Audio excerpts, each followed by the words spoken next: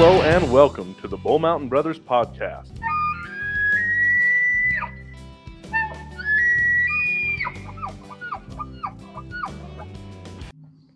What is up, and welcome back to another episode of the Bull Mountain Brothers podcast. How we doing, guys? Awesome. Doing well. He gets so into that intro. I love it. Yeah, That was a good one, wasn't it? That was a good one. I felt like I was, sometimes I feel like I'm like on a news channel. You know what I'm saying? This is the news. Yeah, you definitely get into it. Okay, so we've been filming since Chad was here.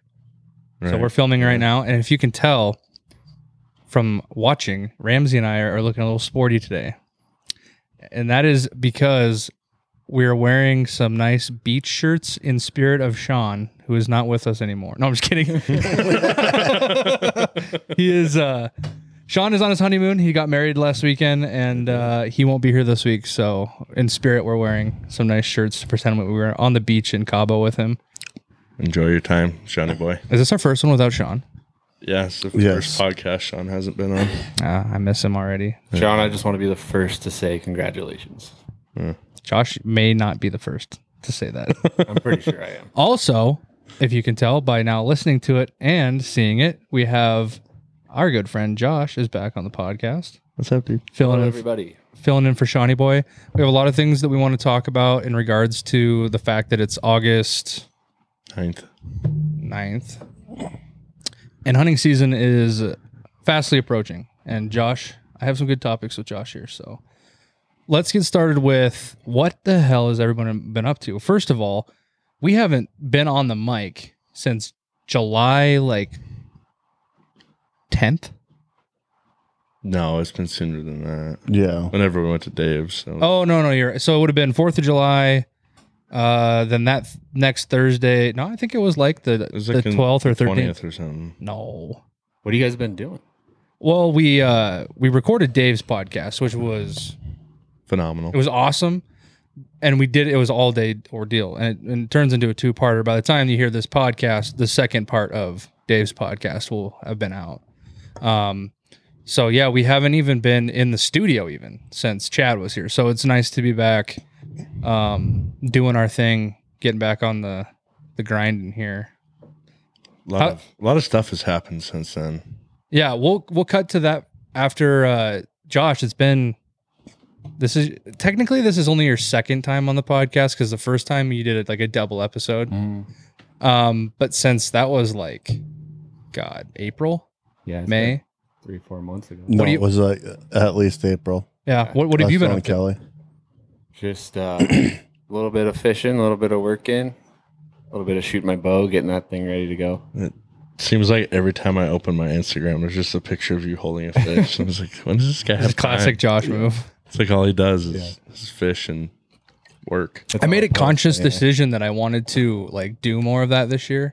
And I'm like, here it is, August, and I've just watched pictures of Josh catching fish all summer. I know you talked about it all winter, how excited you were to go fishing. He's been talking all spring and summer about shooting his bow too when it's like August.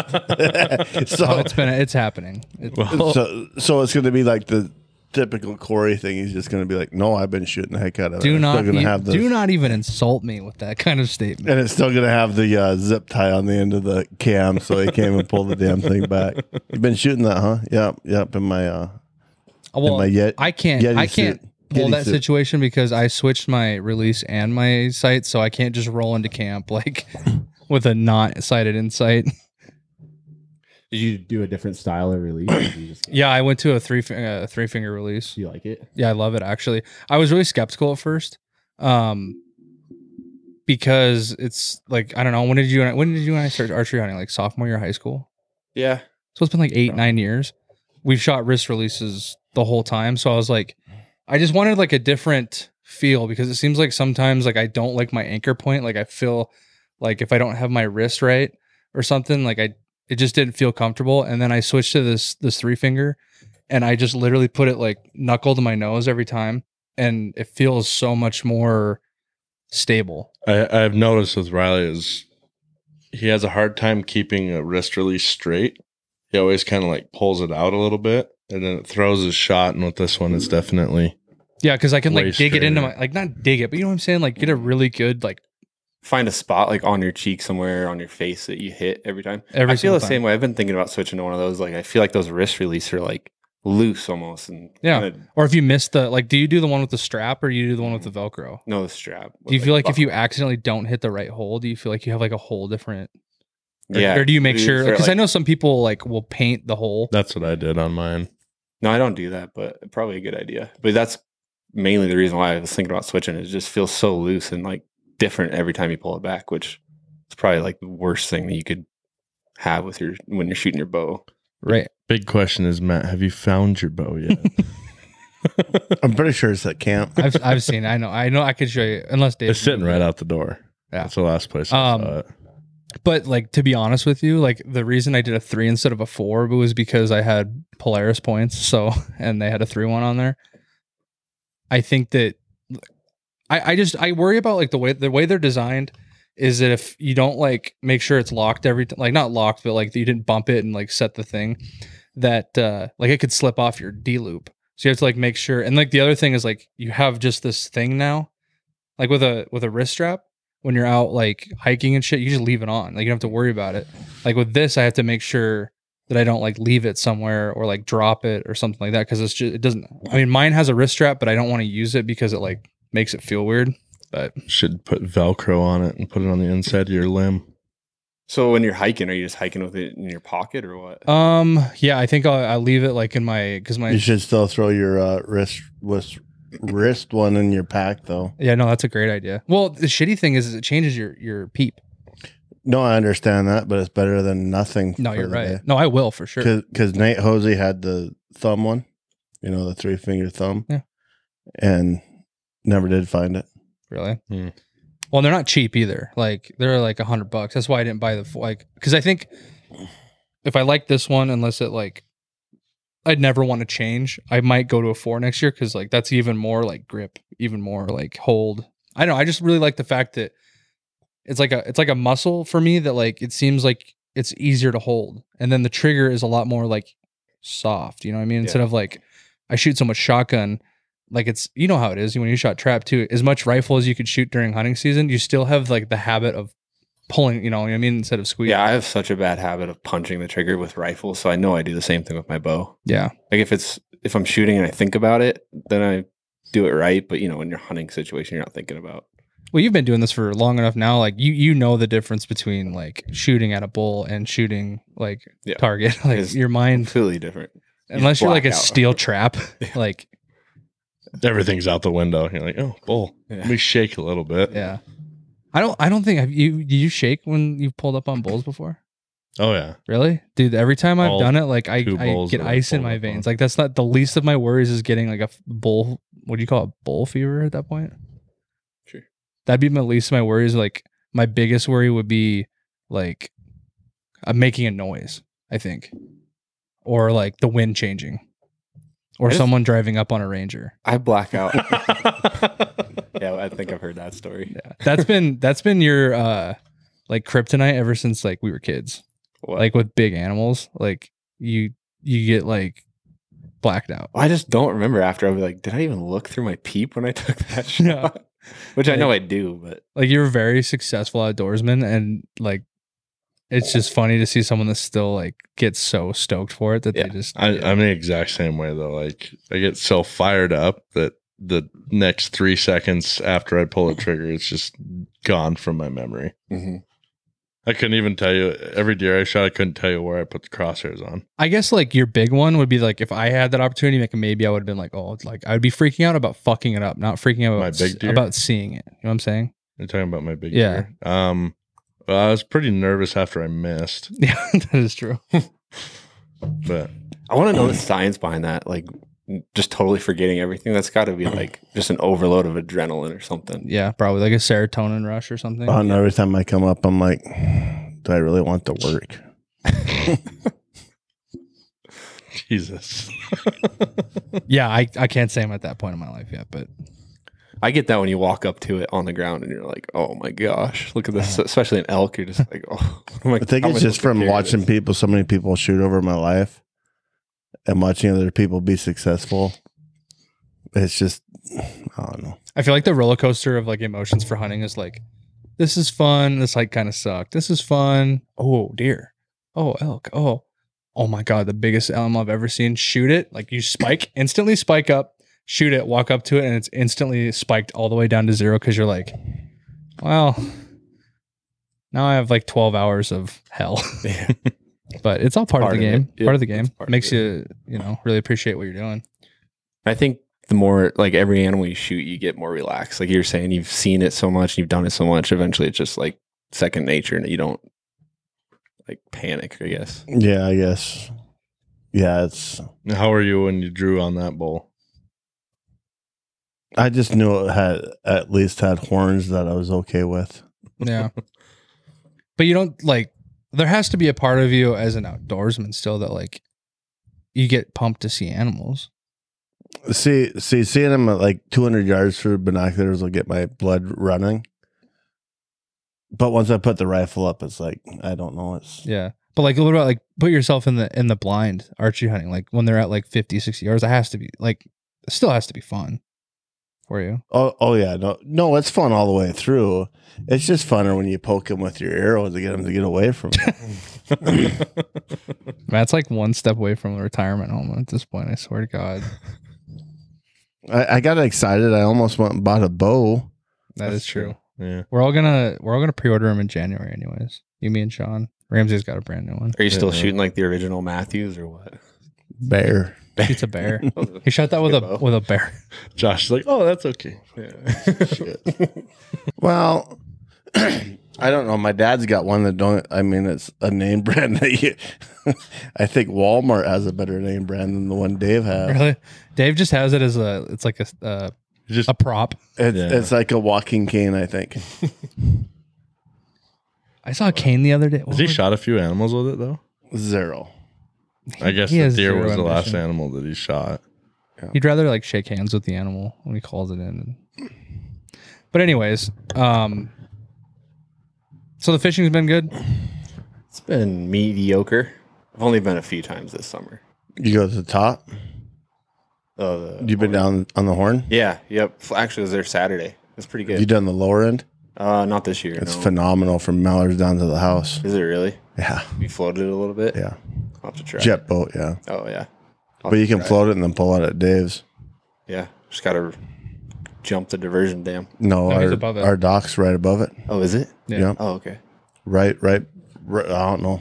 30 Just yards above. don't miss the ramp and go over the I've diversion done the dam. diversion dam before. It's not bad. It's just a little sketchy. But no, they were getting like 6-7 pounders down there. Trout? Yeah. No way. Yeah. Dang. Yeah, I've been missing out. I'll have to do that. Yeah. Josh is like, yeah, It's a closer "What I'm drive, doing this too." weekend. Yeah, they've been killing it on streamers and on streamers and hoppers. Really? Yeah. There was like 40 or 50 boats Saturday, so I'd like to go somewhere else. Yeah. No, that lower end, you'll be by yourself. Heck yeah. I'll have to try it. Jet boat here and there, but I can show you on Onyx. I'll give you some spots, Okay. Sounds good. Let's do it. some big deep holes. Yeah. Yeah. Have you done any like mountain lakes? You've been busy though. Josh has hitched up again, so Yeah. he's been busy. Yeah. That's probably why you haven't fished as much. Maybe a little bit. Yeah, I've spent a lot of time with her. She's cool. Fishing, not fishing, but fishing. Yeah. Probably nice having a woman in the same town. Yeah. No, that is very nice. But yeah, no mountain fishing at all this year, actually. Really? Usually I was I do a surprised. few. Or like do the like the Yeah. mystic or whatever you do. Yeah, the Beartooth trip. That actually you can't even get there now. Because of the flooding? Yeah, the bridges that you have to cross to get there are gone. So Nice. Just a longer walk. yeah. Just go wade through the water. Well, in the spot we like to fish, since the bridges are gone, the lake's totally different. And the spot we like to fish, the like creek, is gone.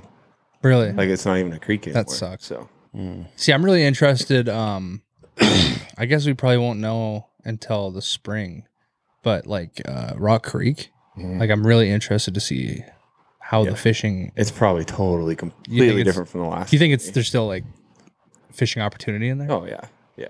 Did Or- you guys go by there when you? Yeah, we went to check out.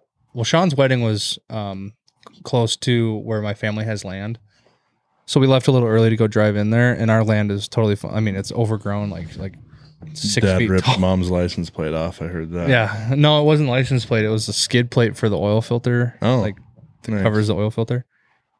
And the land was fine, but like when you drive by the bridges and stuff, you can just see that like the river was opened up like 3-4 times as big as it was, and now it's just running through different.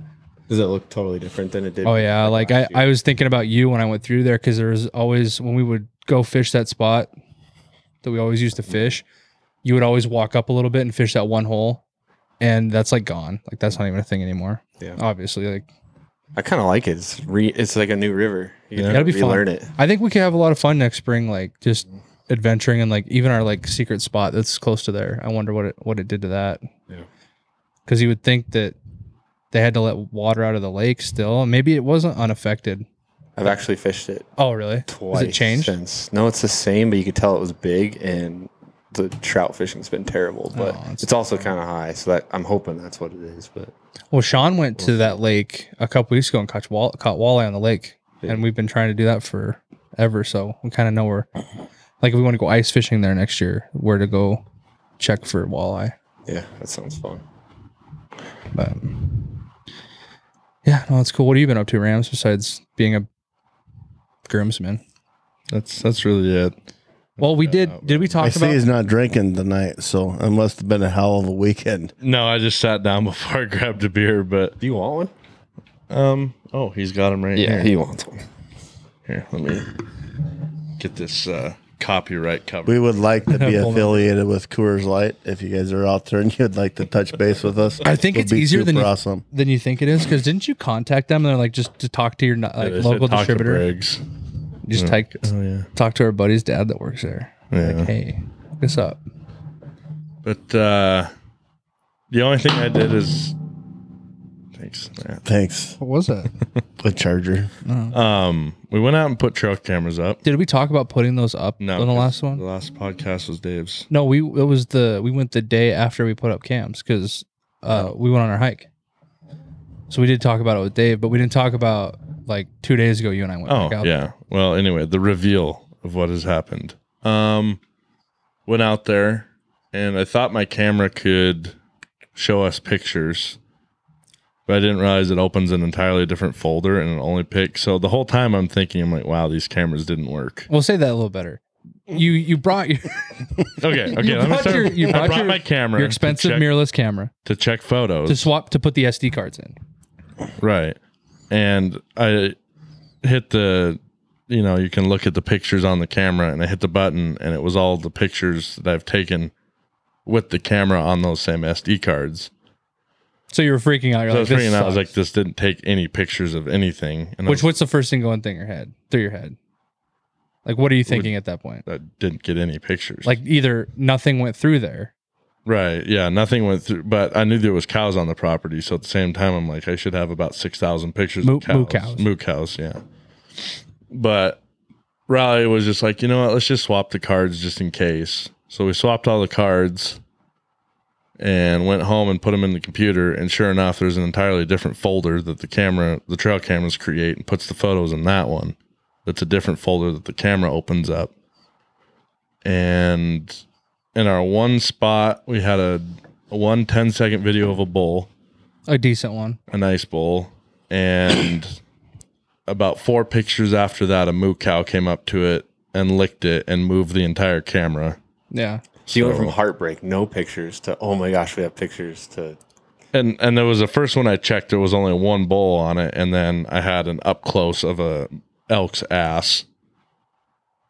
And I was like, well, there's elk in there. And then I had a timestamp. The bull was in there at like 6:05, and I had a timestamp every morning between 6 and 6:30. So I think they were going through there pretty regularly. And then so then I put the second camera in, didn't take any pictures. Like, one of the batteries had fallen out, so the camera wasn't even on. Didn't take any pictures. It was either that or it was the wrong, too high quality of an SD card. Which was our best camera last year, Yeah, it was the only camera I had elk on last. because we put so, it in the same spot. So now I'm riding this roller coaster of, there's elk here, to, I have no pictures of the spot where I always have elk. So then I put the third SD card in. To the place that we like hiked in. This is a new entire place on the same ranch that I've always wanted to put a camera up, but never did. And I put it in, and like in the first 20 pictures, there's like 4 coyotes in one of the pictures. I was like, oh, that's kind of neat. Cows, moo cows, moo cows, moo cows, like 400 pictures of cows. 'Cause I think they were like going through like, they must have like a weekly schedule where they go through the whole ranch, and then like all of a sudden for like 12 hours, there's just an entire herd of cows on this one spot, because they'd be gone for days. There'd be no cows in there. What was the funny thing that you got right in front of the camera? There was a cow that was like almost licking the camera. Well, that, and then there's a turkey head. There's a turkey like 2 inches away from the camera, just its head Just a looking up at turkey head. the. Isn't that the worst? You're like, oh, I got like 500 pictures, and you're just like cow. Yep. Turkey, cow. Yeah. So then, like 3 pictures after the turkey, here's a cow elk. Hold on. Can we go to break, and then I'd like to turn this, before we reveal what you found here, a little suspense here. We're gonna do some ad reads, and then we'll come back, and I'd actually like to talk about, we have 2 main subjects tonight to talk with Josh about. One is I would like to go more into depth on camera strategies and stuff, and like go back in history about how we failed for a long time at using cameras and doing them wrong, and like a lot. Let's go more in depth, and like, because I think a lot of people just think that like you just go stick a camera on a tree and hope, but I think there's a lot more that goes into it. And your success story that you're going to talk about right now, which is something we've dealt with before, might help someone that's interested in putting up cameras and whatnot. And then after that little segment, we'll go into the main subject. So, Gotcha. Okay. We're going to go to break, and we will be right back. I just wanted to take a moment of your time to talk to you about one of our sponsors, F&H Contracting and Fence, located in Billings, Montana. If you're looking to spruce up your yard or want a little more privacy for them summer backyard barbecues, or maybe you just need part of your fence repaired, contact our friends at F&H Contracting and Fence by texting 406-661-7484. From front yards to farmyards and even chain link to vinyl, they've got you covered. Now back to the action. All right, welcome back. Ramsey, would you like to indulge? Do I get to actually finish the story now? Well, I was adding a little suspense, man, so they'll come back after the break. Yeah. Where was I? Um, talking about there's this place that we'd always wanted to put a camera. And I'd never done it before just because we had all the other cameras in spots where I liked them. And so we found where there was good water and cleared a tree off, put the camera up. Finally, I put this third SD card in from that spot. Got through all the pictures of cows, and then like 3 pictures after we saw the turkeys, here's this little just bullwinkle little 4x4 bull. No, I don't think that was it. I think you got it's some cows. does. You got some does, and then like a little 2-point muley. Is this Riley's story? Sorry. I just want to tell you the whole story. Anyway, yeah, you're right. We got a little 2-point muley, a few does, and then we got like 7 or 8 cow elk. And then we got the little bullwinkle. And then the next, 20 pictures were all 6-point elk or bigger. There was 6 different bulls. And I was like hooting and hollering every time I clicked over to the next picture and it was another bull. I'm like, oh my God, these things are everywhere. Really just kind of made all the struggle of trying to find a good camera spot worth it. I mean, you go through last year, I had cameras up, the entire season? Yeah. Well, let's talk about the evolution of cameras for us, because, we started putting up cameras at a spot, like a 95% mule deer spot. Yeah. Like 8 years ago. And maybe a little. Probably 90%. Is this west of the house? Yeah, yeah. Okay. And then like Antelope and stuff too. And we did it without any knowledge. Like I'm telling you this because I know that there's like a strategy to putting cammers out. Well, now we do it. Unless you're super rich and just have like 30 cameras you can throw wherever you want. Right. Yep. But when you have like a limited, like we have 6 or 7. We have 6 cameras. 6 cameras. Bull Mountain Brothers has 1. Yeah. Yeah. So you had to be more strategic, And when we started this, I mean, of course, we could get more. I'd rather spend money on things other than that, but I also would like to utilize the ability, because back when we started hunting, I mean, were cameras, could you use cameras at all when we started hunting? Not during season. You could put them up and then you had to take them down before opening day. And they were like brand new, like not Yeah. many people were using them. Yeah. So like when we first started, it was like not it was not a big, huge thing. And then it like kind of sucked, like Josh said, because you had to like go out and take them all down like the weekend before. So you could use them to like see if the animals were in the area. Really, you couldn't use them to see if they're in there when you're hunting. You know, And I think that like recently changed. Like that used to be I like do 2 years like ago, 2 2 or years 3 years. Yeah, because Yeah, last year was the first year we were able to do it. Yeah. So at this other spot, we were just like, let's just put it in a draw. Like, let's just put it here and here. Oh, the grass is green right here. Let's put it here. This is where they're going to want to eat. Yeah, and we would Also, get, turns out the beef cows will go to that same spot. yeah. And so we went through an entire summer of like one deer picture for every 150 cow pictures, and then like coyotes. Like we would get mad amount of coyotes. Especially on our spot way south of the house. Yeah, in the field. There, I had 7 coyotes in one picture. Yeah, it was crazy. And this is a spot. You had to get Trapper Dave out there. Yeah. Yeah. Well, this was a spot where, in the evening during hunting season, and Josh has shot a couple deer there actually. Hundreds of deer will fill into this field every night, and I'd get this camera for 2 weeks at a time. I'd get like one deer on it, and I'm like, I could never figure out like what was going on until I started to learn to use my hunting instincts really to put up cameras, because I started to take it more seriously, because it is a really strategic tool. And you and our buddy Jacob have kind of been using that on public hiking spots for a while now too. Yeah, we have a spot like the elk hunt, and most of the credit goes to him. He's the one that's put in the work to put those cameras out. But I was actually talking with him about that today. yeah, no, he did a good job with that. But you find it as a useful tool. Oh yeah, it's cool to know what's in there. It gets you a little more excited about the potential. And then like and this is a big thing for like your ranch. Stuff moves every year. Like you don't hunt elk What in the sucks thing. about a trail cam is when you check the damn thing in the morning on your way in, and that big bull's like 8 or 10 minutes in front of you, and then you don't see him for like 3 days, and it's like, what? Are you kidding me? Like, Yeah. you know he's in the area, but you can't find him. Yeah. Well, and it's like, like I said, with theirs is like, like you don't really hunt the same. I mean, you could definitely hunt the same areas ish, and especially like last year when the fire went through, like it ruined like all the like super good elk hunting. It totally killed us. Yeah, archery wise, anyways. And so like it's really good for out there, because if you're using the cameras, you can see what portion of this giant ranch that you need to spend your time on, because you could realistically go to a spot that we hunted like 2 years ago and sit there for 2 weeks and not see a single thing. Oh, absolutely. If you And didn't go know. one ridge and everything's there. Yeah. Did it push them all off the place, or did it just like scatter them to where it was hard to pattern them or know what they Well, we went to zero grass. Oh, It pushed them North. to literally to the other side of the property. Like I don't know I if think it pushed them south too onto the other ranch. Yeah. what percentage? Do you know like what percentage of your place burnt? Probably about 42%. Oh, so a good chunk.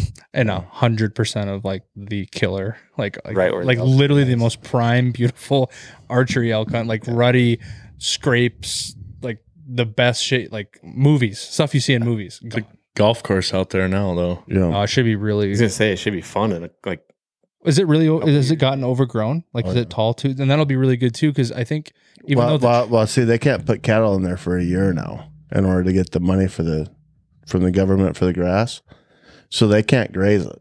so burn fresh grass, no cattle, and the elk move back in. That should be a fun. And they feat. turned water on. Oh, nice. yeah, we shouldn't. I don't even know if we need to put our spike cam up Elk are I so just fun want to put it up burn. just for fun. to have it. We should up. just put it up on top.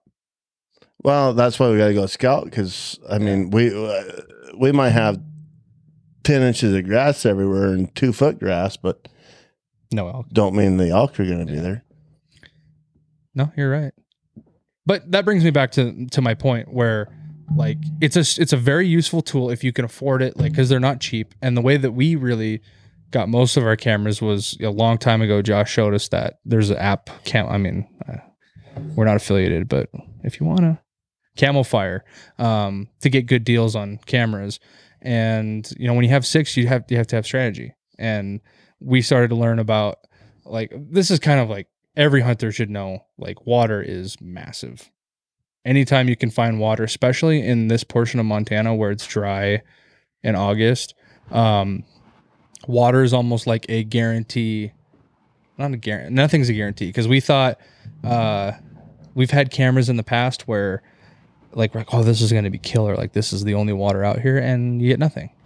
But it's all trial and error, and going out. We don't. And the other mistake we did was when we used to check the one at the other property, we would go like every 4 days, and that was a huge mistake, because I think that you would disrupt too much and leave too much scent. And now we do like 2 or 3 weeks. We'll let them sit and marinate. It's probably the sweet spot, 2 to 3 weeks. And I think we're to the point now where we won't check again until a week before archery. I don't know. I might go this weekend to check my 3 just to make sure they're working. Yeah. And adjust that one in case I didn't get it to where. Well, and then another mistake you could make too is like driving into them.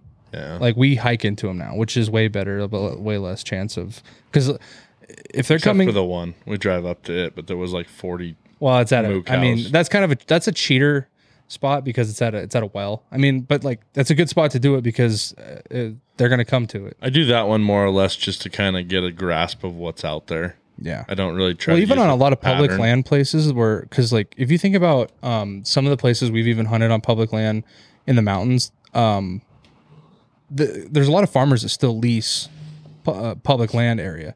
And so there's wells all over public land. So it's not like it's a big, no, like, not a no, but like frowned upon to put a camera on a well. But it's just, I think it's another tool, like, where it's like, you have a spot to put it. It's a good spot. It's different for you guys, eastern part of the state, because it's pretty dry and not a lot of water. So putting it on a well or a watering hole is perfect. It's money. You're Yeah. going to see every animal in the area. In like western part of the state, or especially for elk, it's hard to pick water because there's a lot of creeks, little ponds all over the place. And typically, if you pick a little pond, you're going to get a lot, like you said, a lot of cattle. Mm-hmm. I like to look for wallows Yeah. for elk. And obviously, summer, late spring, you're not going to get a lot of elk on a wallow. But as the season's getting closer and the bulls are getting ready, you're going to get you're going to see most of the bulls in the area. Did you use some of your knowledge from hunting season where you saw them to put any cameras? Because, like, I'll say there is a trail that we're using right now that's like a natural funnel. It's like a rock funnel, and we literally almost killed an elk in this funnel.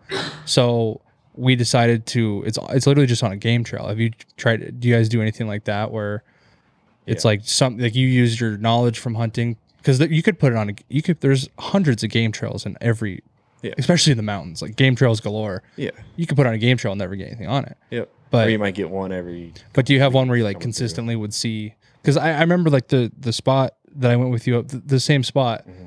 You would always tell me that like when they would kind of leave the area after you bumped them, they would always go down one same trail every single time. Yep. And the same spot, and like you said, Jacob put these cameras out. There's 2 spots that we picked. There's one where we, like you said, we bump them. They go the same route, and they go to the same patch of timber to bed. They do it every day. Every day we hunt them, they go to the same spot. So one day we were following a bull and trying to get on him and went into that timber following him. And it's just like prime as could be, trails crossing all over the place and beds everywhere. Like you can tell they live in there during the day. So we just picked a spot where all the trails came together and put a camera there. And then Jacob happened upon a wallow that was like clearly well used and put the second one there. We literally have 2 cameras, and I think we have pictures of every elk and bear. There's a lot of bears in there too. Every elk and bear in there. So yeah, it's a tool. Like I said, to talk about this one subject, it's a tool that if you can do it, utilize it, because it's super helpful. Oh yeah. you can spend hours putting 10 cameras out and just guess. Or you can use your knowledge of the area if you hunted a lot, where the whatever animals hang out, pattern them, and then 2 cameras will get you everything you need to see. Yeah, and like I said, I remember there was when we first got to put cameras out on the place we're on now. There was this pond, like this little tiny pond, and like obviously we didn't know how to like hunt that place when we first came there, and it was just always like the landlord would be like, yeah, there's always deer that hang around here, and this was before we even knew there was like elk on the property. And we're like, we'll put a camera here. This would be awesome. And we put it on there. And of all the cameras, like that one had nothing, like literally nothing. Like maybe one doe came through. And it's like, okay, so that's when we started to realize like, yeah, you need to constantly be moving. And who knows? Like there's also like the factor of you have to pull a camera and for 2 weeks, maybe every elk on the property is on that pond. You never know. But that's why we like to move them around.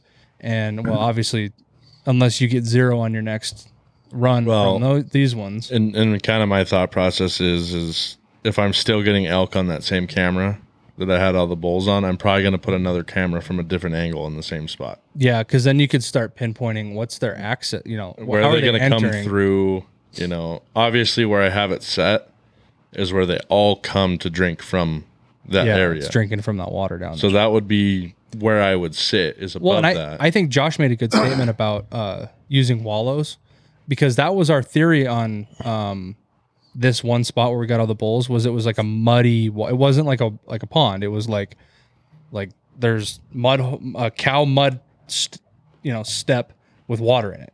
Like the classic like wallow looking areas. Yeah, you can always tell a wallow versus a water hole, and other animals will use it as water, but typically you're not going to get a bunch of cattle in there, and you're mostly just going to get bulls. And the best thing about this property is September 1st, they move all the cows out of that area into a different part of the property. Which is like a double-edged sword about like being a hunter is like understanding agriculture and being respectful to it, and also like wishing that there was never a cow in there, because cows do definitely like affect what's in there. Well, yeah, for sure. I mean, if you got cattle around them, elk and deer don't want to be in there. I mean, the elk pass through, but they're going to try going somewhere where there's they'll come in with cattle all the time for water, but they won't sit there and feed. Yeah. I saw a raghorn come across the sagebrush flats at his ranch last year with a whole herd of elk. Just walk right through. But we have a spot western side of the state that we hunt to that first couple weekends are full of bulls, lots of elk in there, elk activity, talking and stuff. And then the third weekend, I think, is typically when they move the cows in, and you won't even see an elk. Yeah, we stopped hunting it then because they. So as far as the public land you're doing, Josh, how many acres do you think you're doing where you guys are scouting and hunting in? Not much, like 1,000, 1,500. I bet you're 5,000. I bet you're 5,000 to 6,000 on that one. That one's big, but where the elk live is probably 2 sections, so it's at 1,400 acres, something like that. And then we have another spot that we like to hunt a lot that's a section. So, do you think it's easier? Like our ranch is so damn big that we used to have a 10,000 acre section that we only could use once in a while. Now it's part of the ranch. But I just as soon hunt that 10,000 acres in the whole ranch, because you can learn that inside and out. Like our ranch changes every week. You got the cornfields where they're going to go to the corn. Their routine, it's candy. But as soon as they cut that corn, it changes fast. Figure them out again. Or if they bump the water up on the river, stuff could change. Like he is definitely, So a smaller place that you can learn where you don't have the option to go bigger. It's like, we know if they're going to cross through here, these are the 4 points they have to come through. I think is a hell of a lot easier than having a big area. And you got to wake up in the morning and decide, do I drive 30 miles or do we go out the back door? Yeah. I think there's pros and cons to both, because I know a lot of guys hunt big national forests and endless amounts of property to just wander around. But I feel like those guys, they're successful, but they get into elk and they're like, they just kind of rush into it or don't take their time because they know, oh, this one didn't work out, I'll go find another one. Which is cool because you're in elk the whole time typically. Yeah. But hunting small spots where it's limited amount of land, you really have to capitalize on those few opportunities, and you really pattern the animals. You get to know the animals. You know exactly what they do every day, where they go, how they act. So I think it's fun either way, but I prefer the smaller property. Like as far as public goes, I haven't done a lot of private land elk hunting, but if I'm hunting public, I like to find a small spot, learn a herd, and really pattern them and try and get it in on them. The biggest problem is kind of like these guys were getting pissed off at me when we were out there last time turkey hunting. Or no, we went out with Warren. It was after that. You start walking one canyon, you're like, God damn, that'd be a good place to put a tent. And then you walk the next one, you're like, well, God dang, this would be a better spot. And you walk the next one. And you know what's crazy is it turns out in the end, like, well, I'll have two things to say here. One is like, I almost had a feeling that after we went there last and checked that camera, that you might as well just sit on the side of the 2-track, the elk walk right up the road every day instead of, going to these places you don't know if they're going to be there or not. But I think a strategy that I learned first from you, and this is the ultimate, this is every elk bow hunter strategy on the planet. But like the biggest thing about archery elk is when they're rutting, you just get in there and find when they're making noise. Like this is all you can do, really. Yeah, you have to be adaptable. It's like the first time I went with you, and it was like, well, I think they're going to be here, but let's just sit, and boom, one starts popping off, screaming, and then every time I've gone with Matt, it's like, we just got to find out where they're screaming and go from there. As much strategy as you can put into it, and preseason, all this. Well, shit. our biggest thing on our place is we got so much corn on the other side, so I really don't feel like it's hunting, because they're going to come across in the daylight. They're going to head for the hills.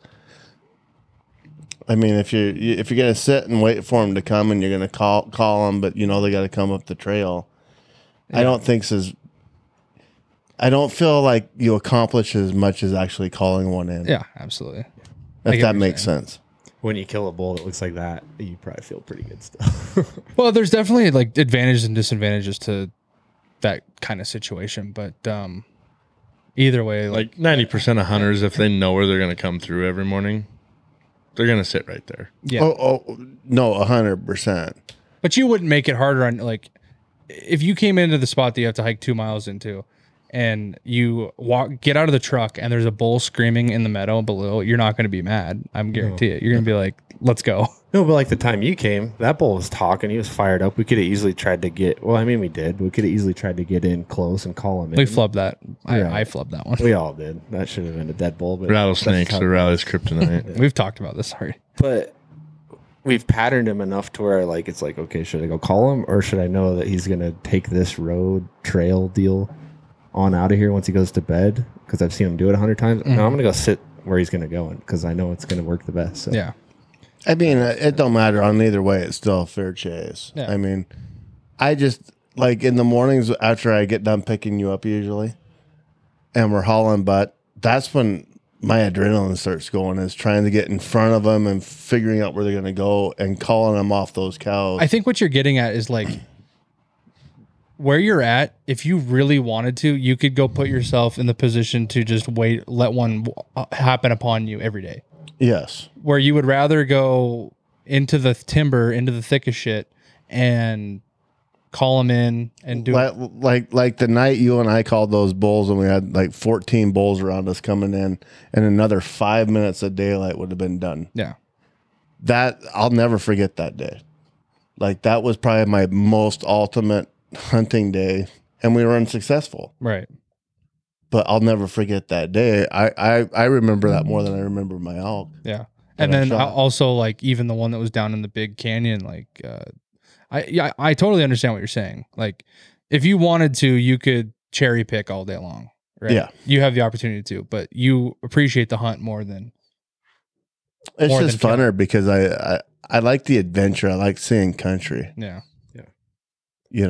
And you can see the same country. I've seen that same ranch for 32 years myself, and I learn something new about it every year. Yeah. Mm-hmm. That's another cool thing about elk that you hunt constantly, the same bulls. You can know, like, okay, I can call this bull. He reacts to calls, or no, I know I've tried calling this bull 10 times. He doesn't listen, or he just turns and.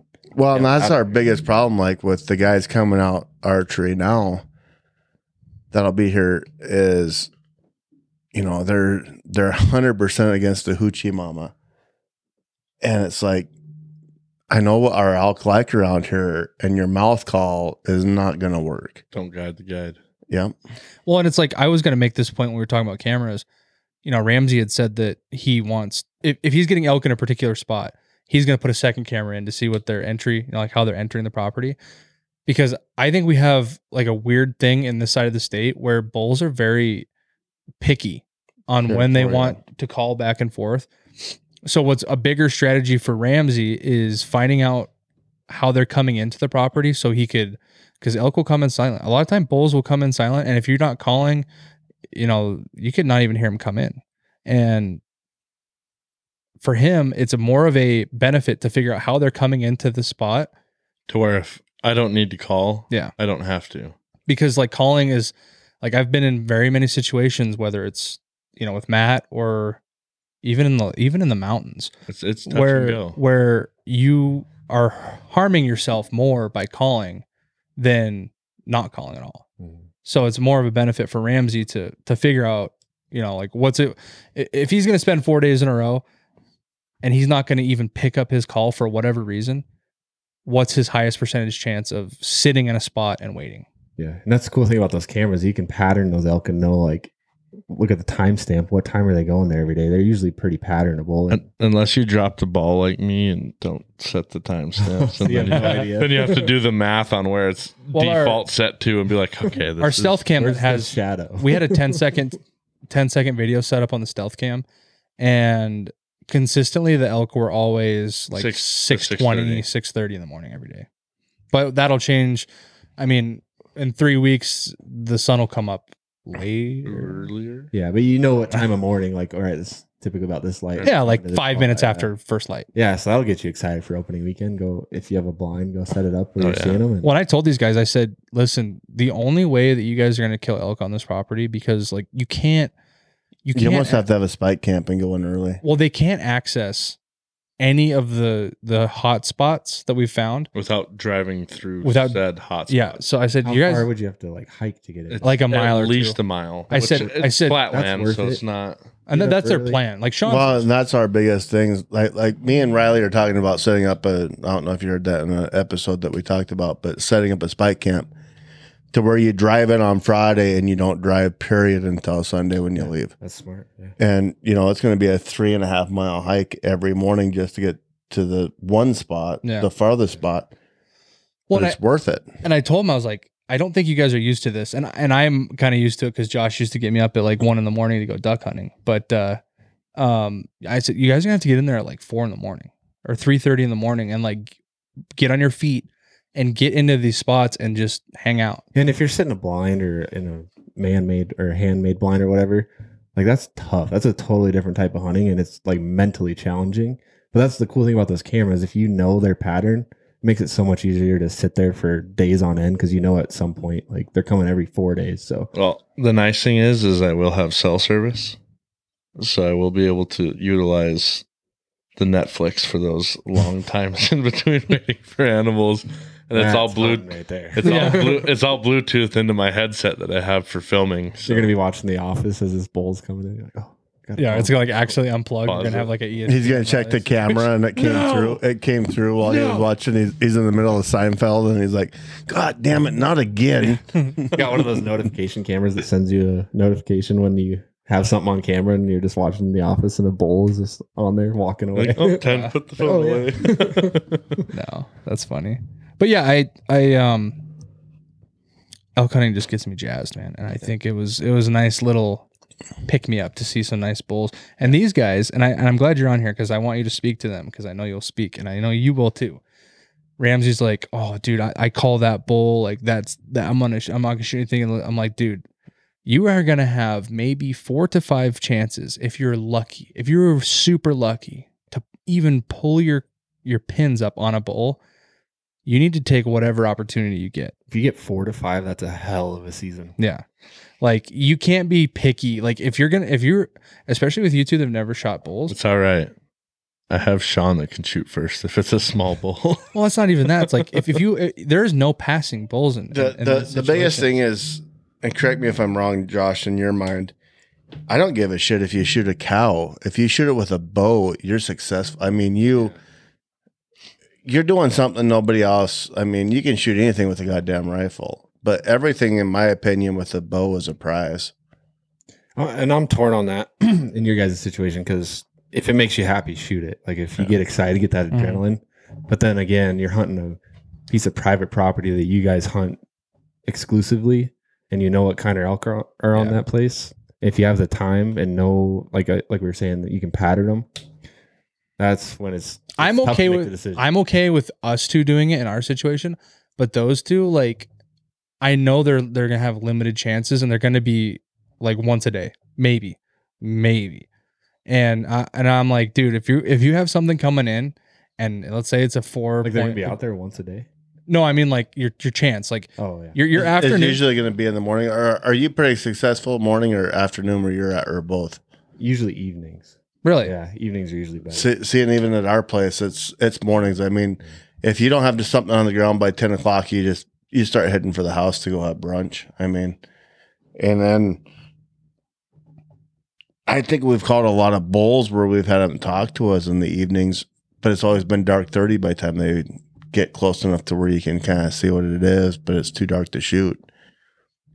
I don't think we've ever had an opportunity in the evening, have we? We got the one you were just talking about where but it got dark on us. It got dark on us, and then you didn't pull your pins up though. No, we got winded on the one, but there was some little opportunity. I think it's a heat thing. I think it's a difference in like in the mountains and stuff. Like it's not 90 degrees by noon. Yeah. Well, what I've noticed hunting elk, in the mornings they're headed for their beds. They're still talking and rutting and stuff, but calling is so hard in the morning because they're trying to get to their beds. So you got to get in front of them. You're not going to call them back to you typically unless they're really fired up.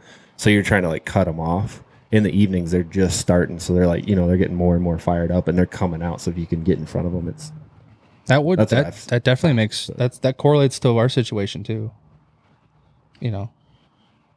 But I guess that's enough elk talk for today. When we come back, another thing that I wanted to talk about while you were here is early season antelope starts next week, and you've had a lot of time and effort into that, and I'd like to just kind of jump into that when we get back and talk a lot about that. So we'll catch you after this ad. Two Leggins Outfitters out of Hardin, Montana is your one-stop shop for the best hunting and fishing adventures Montana has to offer. If you're looking for fishing adventures, big game hunting, bird hunting, and much more, get a hold of Dave or Patty at Two Leggins Outfitters, 406-665-2825. Book the adventure of a lifetime today. The next portion of this is the last portion of the podcast, I would say, actually. Early season antelope. Did you deduce that all on your own? Yeah. Wow. Early season antelope in Montana starts next week, and I thought it was a perfect opportunity to have Josh on, because Josh, I'd say you're pretty experienced now in the realm of archery antelope hunting. I'm experienced, not very successful. But it's there's very many I like that. different ways to do it, and I feel like even I've done them with you. I've tried them all, and they're all very difficult. Well, let's go back to where we started. And so like 8 years ago, I think you started doing it before I did. And I remember we would go to that public land close to town, and Josh would be like, all right, I saw some antelope on the other side of this giant canyon. We're going to hike all the way across and bear crawl in through the weeds and see if we can get a shot. And that was basically my experience of antelope hunting with a bow. Almost worked. It did almost work. I will give you that. But for the next like 5 to 7 years of, if I ever made it out with you, archery antelope, it was always the most awful experience of my life. Yeah. Crawling through cactus, rattlesnakes in 100 degrees is not like... Yeah. That's always the worst part. It's definitely type 2 fun. Well, can you do you say that you can relate to this feeling of like, I don't know, you're still, because we're hardcore. Cody and Josh are hardcore when it comes to hunting. It's hunting from 6 o'clock in the morning till 6 o'clock at night every day. And I would just remember at like 2 o'clock in the afternoon, and you would just like look across the prairie, and you would just see like those mirage heat waves, and like you could just feel the just intense heat, and it just put such a sour taste in my mouth. I'd like to have that ego of hunting all day, but there are so many days, and Cody would attest to this, where it's like 2, maybe 3, getting like close to prime time. This is typically elk hunting, where we're like, you know what? There's a Taco John's half an hour away. Let's go hit that and head home. Yeah, We do that a lot. So fair point. But you do go hard though. I mean, like it's on your feet. There for a long time, I feel like we thought there was only one way to do it, and it was there's an antelope 2 miles away. Let's go to it. And you know, I feel like over the years, and I'm sure you without me, got a lot of opportunity doing that. yeah. But it was also a lot of get close and they'd see you and you look back at the truck 2 miles away and you're like, well, Yeah. on to the next stock. Yeah, I think archery antelope is more of it's a numbers game. Get as many stocks in as you can if you're doing spot and stock. And I'm not a huge fan of road hunting, but find an antelope that are close to the road. That's just where antelope are. It's flat. So it's easy to find them close to the road. There's a lot of them. Find them close to the road in a stockable spot and put as many stocks in as you can, because they're just such a tough animal to get close enough to get a shot or opportunity, and for them to not be looking at you and not duck your arrow. That's like 1 in 50, I would say. Yeah, I would say every season, if you're doing spot and stock, 40 to 50 failed stocks. And like last year, I got super lucky. My first stock of the year, it was 6:15 in the morning, first light, first buck we saw. I was not thinking I had his slightest chance to put an arrow in him, and I just crawled up, he stood up, I shot him, and he dropped. I mean, it's total luck, but it's a numbers game, definitely. Well, and it's like you really hope that, because the archery antelope season is also their rut, just like the elk. And we've had situations where we've gotten on some rutty antelope, and you wish that it would be similar to a deer rut or an elk rut, and it's sometimes they're dumb, but most of the time they see it and they're gone. I have to tell a story about that. So once we were, me and buddy Jacob, we're going out. This is over by Bozeman. We're going out duck hunting. So we have a spin wing, a mojo, and I threw my bow in because it's close to like where I like to antelope hunt over by Bozeman. And we're driving by this field, and there's a buck out there, flat field, way out in the middle of it, and there was a ditch kind of like off to the side, sort of paralleling where he was headed. So we're like, let's just do a quick stalk before we hit the pond. And Jacob grabs the spin wing. We're like, well, maybe we'll just try something here. And he gets in front of me, flips the spin wing on, and holds it above us. And we just start walking at this buck, and he like sees it, turns to us, and just beelines, like full sprint, like probably half a mile. Gets to bow range, I draw and step out. He sees me and bolts. But like, yeah, a rutted up antelope is probably one of the dumbest animals there is. But yeah, and that's where, like, I guess you guys ever flag them?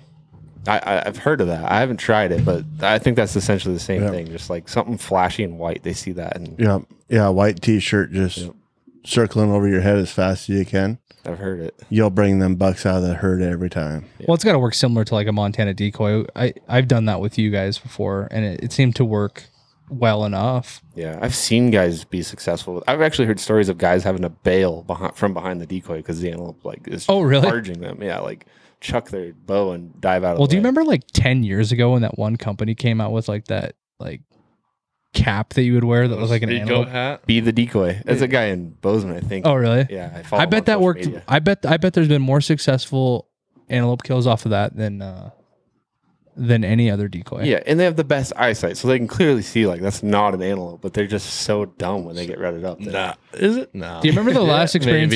I'm gonna go after it. Ramsey, do you remember the experience you had with that rutted buck?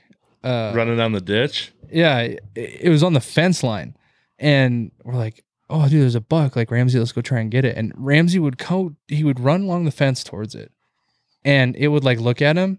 And then run 30 because it could see another buck across the other field. So it would run down to get away from Ramsey for 30 yards. Every time Ramsey got within like literally to shooting distance and started to draw, he'd like run down. But he was so pissed off at the antelope on the other side of the field, he wouldn't leave. Yeah. And for some reason, he wouldn't go through the fence either. Yeah. But Ramsey, I bet you 2 miles. I don't know, 2 miles, but like a good 3/4 of a mile to a mile, you would just chase this thing down this fence line. Inside the fence, and it just wouldn't do anything. I was so mad. Could you imagine if you were like on the other side of him though? Like that's just how I feel like antelope hunting is every single time you get in the bow range, like something happens. Oh, every time. I don't know if I've ever drawn in an antelope that didn't see, hear, or just look at you. Like they might be facing the complete opposite way, have no idea you're there, and then you go to like be at full draw, and they're always looking at you. So I do have Every a time. story that is exactly what you're saying. You've never had happen. So I went out Okay.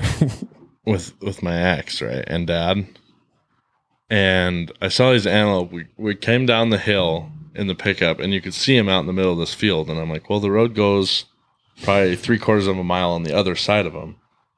So we drove over there, and I got out, and I walked to where I thought they were, and I get to the top of the hill, and I look over, and they're like 200 yards away. I'm like, oh God, here we go. So I literally belly crawled all the way down to these antelope, and I get within like 47 yards is I think what I ranged at, and I'm like, God, that's wheelhouse. Like this thing's dead. And meanwhile, my ex had gone the other direction for some reason, and I literally am like, I drew kind of down here, and I was just gonna pick my bow up and be right there. And right as I bring my bow up over the top of the sagebrush, I see this thing just deadlock, like to my right or to my left a little bit, and I look over there, and I can see her standing at the top of the hill, and it was just gone. And I was like, this thing had no idea that I was here the entire time. Yeah. Which is kind of a feat for me because I'm not really a small dude. Well, I would say that also goes back into what we were just saying. Like every single time you make a stock, something happens. Yeah. Oh, yeah, Yeah. for sure. But I The just, only antelope story I have is with Mike Lincoln. We were at the ranch a little too long, and you know when you came out the old way, Yeah. and you came out of the other ranch, and you hit that little state section. Nice antelope, probably nothing huge, maybe a 14, 15 incher. But I get out of the truck and I go down the ditch and I get my rifle up and I'm just zooming in on it. I go to pull the trigger and he goes like that and just pushes me. I missed this thing by like 10 feet. I'm like, what the hell? He's like, we ain't packing that out today. I told you I have to get home. Like the last day of antelope season, he lets me draw on it and then pushes me right as I'm pulling the trigger. And he's like, we're not packing that thing out. I got to get home. Nice. it's wild. Yeah. And what was I going to say? I messed up. Always gonna mess with his mic. I know. It made me squeak and then I lost my train of thought here. So that kind of led you to, well, I don't know. We have some, I'd say we have more to talk about on the realms of From the top. hiking across. Thank you. So the one, That hurt. I'll also say we're not here to downplay and talk shit about archery antelope. It is also an amazing, like, really, I think you love it the most because you love eating antelope in archery season. Like it's like one of your favorite meats, right? Yeah. Between that and bear, I love antelope. And everyone I tell antelope is my favorite, they look at me like I'm insane. Like that look that Matt's giving you right now. Yeah, Matt loves antelope. I too. love antelope. Right? Yeah, you treat it right, it's good. The best antelope, you only can get the very best antelope you can ever shoot has to be shot inside of a game ranch. Because July antelope is the best antelope you're ever going to eat. I believe that on some green fields all summer. My brother said this, and I think it's true as can be.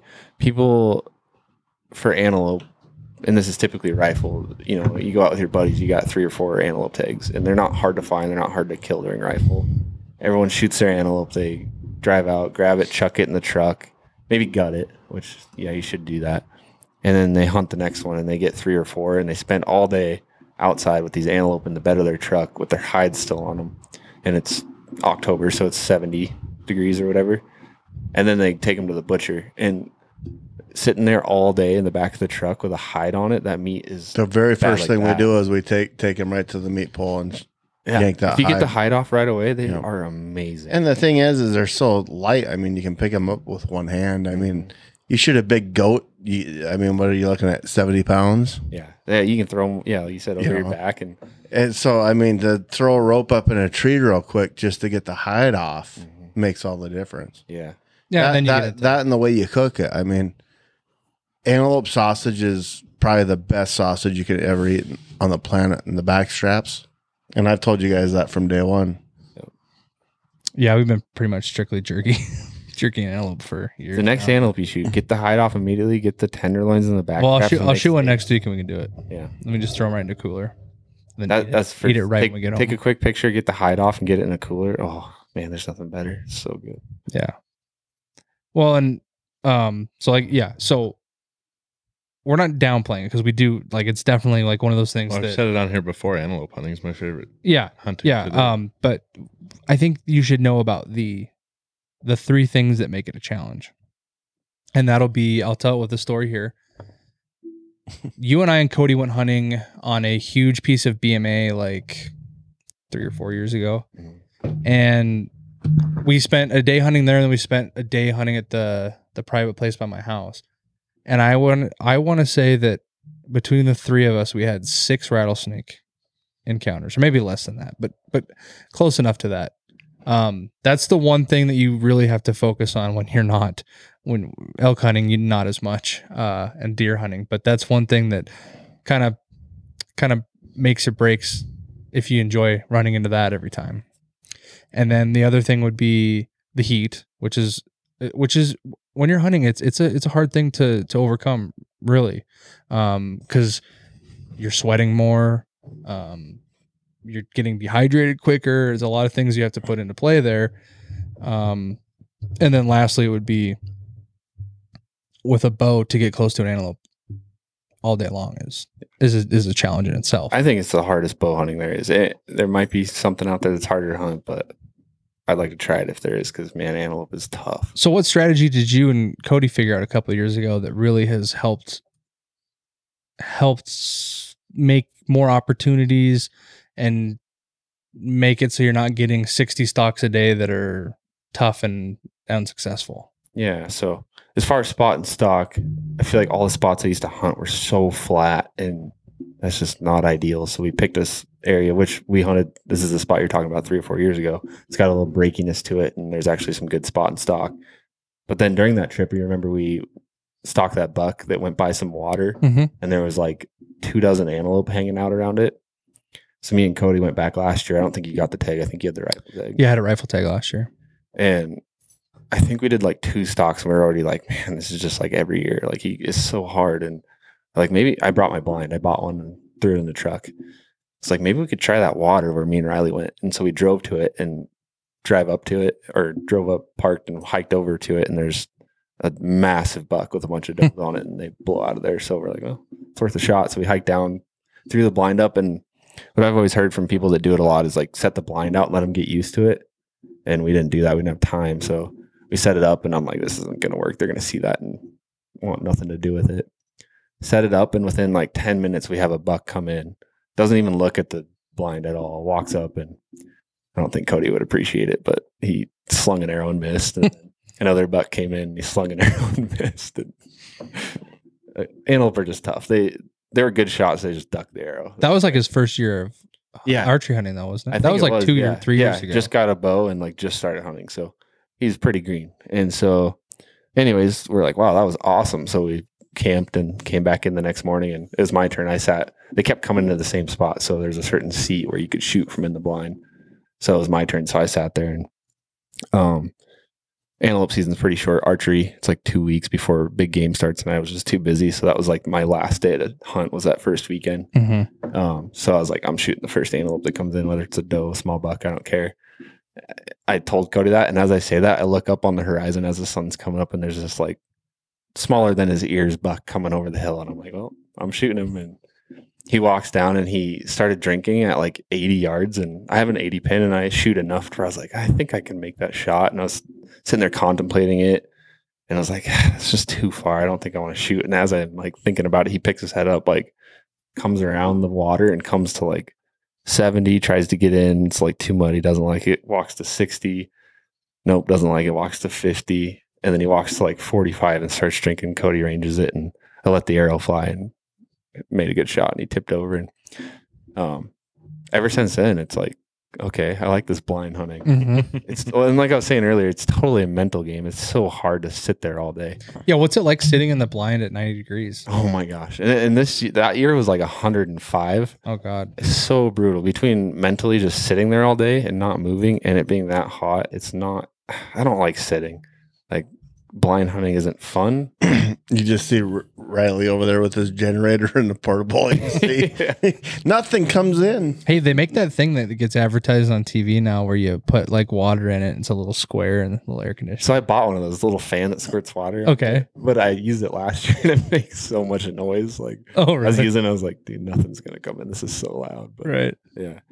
But no, I was like midday that year, like crawling in the ground, like digging the grass apart, like trying to make a hole to get to the cold mud and like curl up in it. Oh God. Just dripping in sweat. So it's miserable. So not ideal, but man, whatever you got to do to get the Success. I'll be sticking to Success. the rifle. Yeah, that was my first antelope, and I've been hunting them. I started bow hunting antelope when I was like 14 or 15. So 10, 11 years until, or maybe not that long. Right at like almost at like 10 years. Like next Yeah. year would be 10 years, I think. Yeah, so it's probably like 7 or 8 years, I guess, before I finally killed one. So, man, it felt so good to watch that thing tip over. Oh, I'm sure too. And just to Yeah. tip over, I'm sure. Oh yeah, it worked. It was funny. You know how those blinds have like the slide things you can slide up? There's like a net. Mm-hmm. We slid that down, but not enough, and my arrow actually went through it. Oh, wow. So like 3 layers of mesh, and I don't know. Like I was always curious, like, can you shoot through those? No. You know, they talk about how you could, and I never I've seen understood. people do it, and I was like, I don't know if I'd want to do that. But after my arrow went through 3 layers of it and still hit where I was aiming, Yeah, that's I think it's probably impressive. fine. So I've been trying to get, trying to move funds around to afford it, but I really, have you seen those 360 degree completely see-through ones? Yeah, those are I want sweet. one so bad. Are they expensive? See, I'm trying to figure out. Amazon has one for $110, but it's 270 degrees, which is still cool. Yeah. But the main brand is Rhino, and they're like 160 or 170 bucks, and it's just like, man, I'd have to use it a lot to use it. But would it be sick if you had one? The other blinds are about that, aren't they? I think it's about the same price as a normal blind. Yeah, that'd be cool. Yeah, I'd be curious to see if it like actually looks like it does. they in look videos. awesome, dude. They look Yeah. like it'd be really eerie feeling to like. They can for sure see me, right? Yeah. yeah. Josh and I have like a little bit of experience of blind hunting. We did that late season urban hunt What that a one year. joke that was. And yeah, we'd be in the blind, like just trying to hunt deer, and there'd be like a dude walk their dog like 10 yards from them, just walk by, and we're like, well, this is awful. Just doesn't even see you. Yeah, that was an interesting experience. We'll talk about that another time. But so yeah, that's cool. That's a good tactic, and I think that's one that's really going to work well for our spot by where I live, because there's not much water, and what water there is, I know they have to come to it frequent, you know? Yeah. And it's cool too. Antelope, it's not like a big enough area or tough to like hunt water and for a few hours. If you get tired, go spot and stalk. I mean, Mhm. like that spot you have is full of antelope, so you Yeah. can do half and half and split it up if you get bored. Be messing up my antelope before rifle. Before rifle, no, Yeah.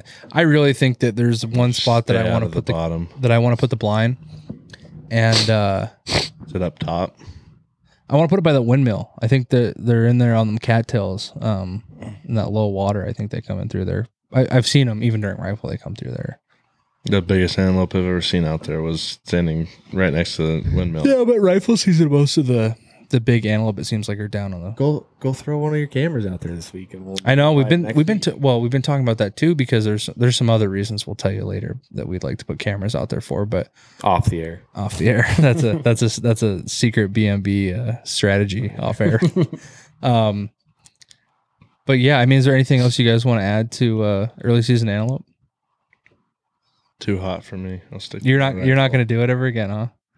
It's just. It's been a while. It's been since you're probably in your teens. No, I guess you're probably It's probably Early 20 or 20. 21. If it's hot, if you like being hot and miserable, it's for you. That is a job. I don't Who know. knows? We might get I'm a 4 for 4 on drawing the rifle tag. Well, you and I so- went out one time. Remember when we got special permission for that property right next to where the pond is? Mhm. And it was like one of those overcast days, like it was Saturday, where it just was all of a sudden randomly 60 degrees and like cloudy, foggy, rainy. Antelope And everywhere. we almost sealed the deal that day. We snuck up on this fence line that was full of tumbleweeds, so they couldn't see it through, and we somehow messed it up. But we did that one time. Almost worked out. Well, I want to See talk about Ramsey in the pond with a little snorkel and just reach up and I would not go in that pond if my life depended on it. I've swam it before. You're talking about where you duck hunt? Yeah. occasionally? Yes. I've swam in that before, yeah. The thing will swallow you up. Seth was there, and we shot a duck, and it landed out in the middle. There was no wind or anything, and I had to swim out to get it. It was his most. Seth probably had PTSD. We hunted with him on that pond. Don't you have a picture of him? Yeah, and he shot a goose and it landed out in some deep stuff. And my brother's like, man, you got to strip down to your skivvies and get it. You got to swim. Joking, we're all like laughing. We look, we hear a splash and we look, and he's just like shoulder, like just Your brothers didn't have a dog then? no, Oh, no. really? And we'd retrieved everything, but this goose was like just too far out. You with us when Cody shot that? No, he wasn't. It was pouring rain. Cody shot that teal, and he had to swim out in that Oh, I know pond you're to get talking it. those little like crap ponds. Yes. Yeah. Oh, those things are deep in the You're middle. you're not a public land duck hunter if you haven't swam in Yeah. a shit pond more than one time. I went over my head that one day. Oh yeah, I thought Josh was gonna die that one time. That spot's just dangerous, man. We should Yeah. stop going there. Yeah. We did stop going there. That and you have to wake up at 3:30 in the morning. You and had do the something first you were one going to there. put in, you wanted to talk about? I was just going to talk about last Antelope season. Do I have time? Yeah, absolutely. We have, I think, like 8 minutes. You have 4 minutes. Okay. So me and Cody were out there. No, I was kidding. No, but so me and Cody went back to that same area that last year, just confidence can be like cocky, like, oh, dude, we're going to kill 2 antelope in a day and head home. And assuming we're going to hunt that water again. Drive up, hike over to it, bone dry. Oh, no. No water, no antelope within miles. We're like, oh man, what are we going to do? And we actually went a day early and scouted just to put up the blind. Spent the day scouting, didn't see much for antelope, maybe a handful. And actually ended up finding more water. And there was like one group of antelope within a mile of it. So we're like, well, I guess we'll set up on that. So next morning, get up super early, hike out there with the blind. And it's a public land. Get to the pond and we look. We're like, what is that? And I put the binoculars up, and it's a blind, and there's like a hand waving at us. We're like, Oh, kidding no. me? Only water we could find. So it was like a mile hike. So we hiked back to the truck, driving out there. And granted, we didn't see barely anything scouting. So we're like driving, like, should we just go home? Like sad as can be. It's still dark, just getting light. Hit a piece of public, happened to be public, and there's a buck just feeding out in the field. So like, oh, might as well try it. It's a flat field. It's like, there's no chance. Cody pulls over. He doesn't want to go after it. It's like, I'll go try it and sneak up. And there was like one of those little wind fences, like wind block. Oh, yeah, fences. Crawled up to that, Drew ranged it, Drew stood up. He stands there looking at me. I shoot him, he drops, and I'm like, Cody, I got him. He's like, what? That's awesome. So he gets that one. That's one of your like 5,000 stocks that mess up. So I had no confidence at all. First stock of the season, like there's no chance. Get him. And then spent the rest of the weekend spotting stock and got a couple good stocks, didn't get one. And then next day, Cody put the stock on a buck, shoots it. So hunting water is fun, but it's not the only way to do it. And Yeah. I don't know if it was just our confidence or like, okay, we've killed these before we can do it. And now we killed our bucks, spotting stock. But yeah. That really shows you how dry last year was for that thing to have been dry. Yeah. And Ramsey and I were out when we were checking cameras last weekend. We've always been wanting to put cameras on this. So like 2 years ago, there was this pond that we found that's like this little oasis in the timber. And it's really awesome. We're like, there has to be stuff on this thing. And kind of a similar situation. We go in there rifle season last year, bone dry. Yep. We're excited to find out that when we went back there this weekend, there's a lot of water in it. We've never seen that. So, Almost 4 feet deep.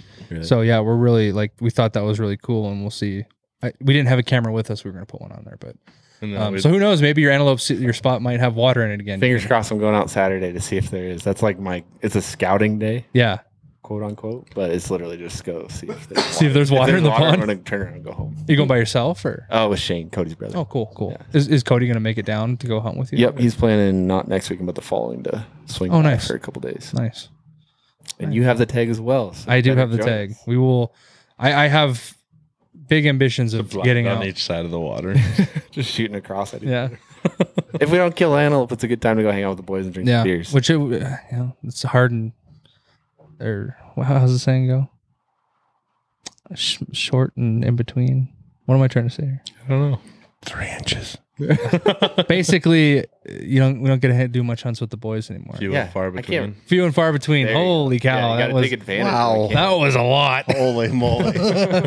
But yeah, hopefully we got some cool information on trail cams and archery hunting. I mean, we're not saying we're professionals, but this is what has worked for us, and there's been success on both ends of things, and so hopefully maybe a little bit of our stories can help you guys out.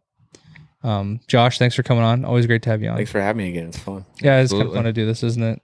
Take care of Sean's throne over there for him while he's gone. Having you on is few and You're far welcome, between. Sean. Yeah. Congratulations. You just tell Sean that you're taking over next time he can. Yeah, when you get back from Cabo, we got to talk. Yeah, you're just gonna have to sit on the couch now. Everything to add? No, sir. Awesome. Well, we'll be back next week. We have a special guest we're excited about. Sean will be back. Maybe we'll have some story by the time this podcast comes out.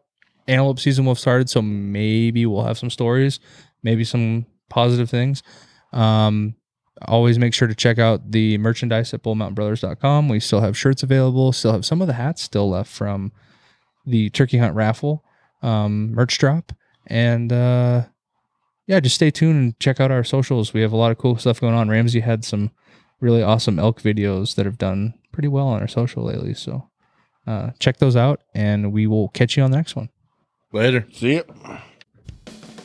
Thanks for listening to another episode of Bull Mountain Brothers. Hey, if you're looking for more Bull Mountain Brothers, be sure to follow us on TikTok and Instagram at bull_mountain_brothers and Facebook and YouTube at Bull Mountain Brothers. Also, don't forget to check out our B&B store at bullmountainbrothers.com, where you can find some super sweet deals on some seasonal merchandise and outdoor gear.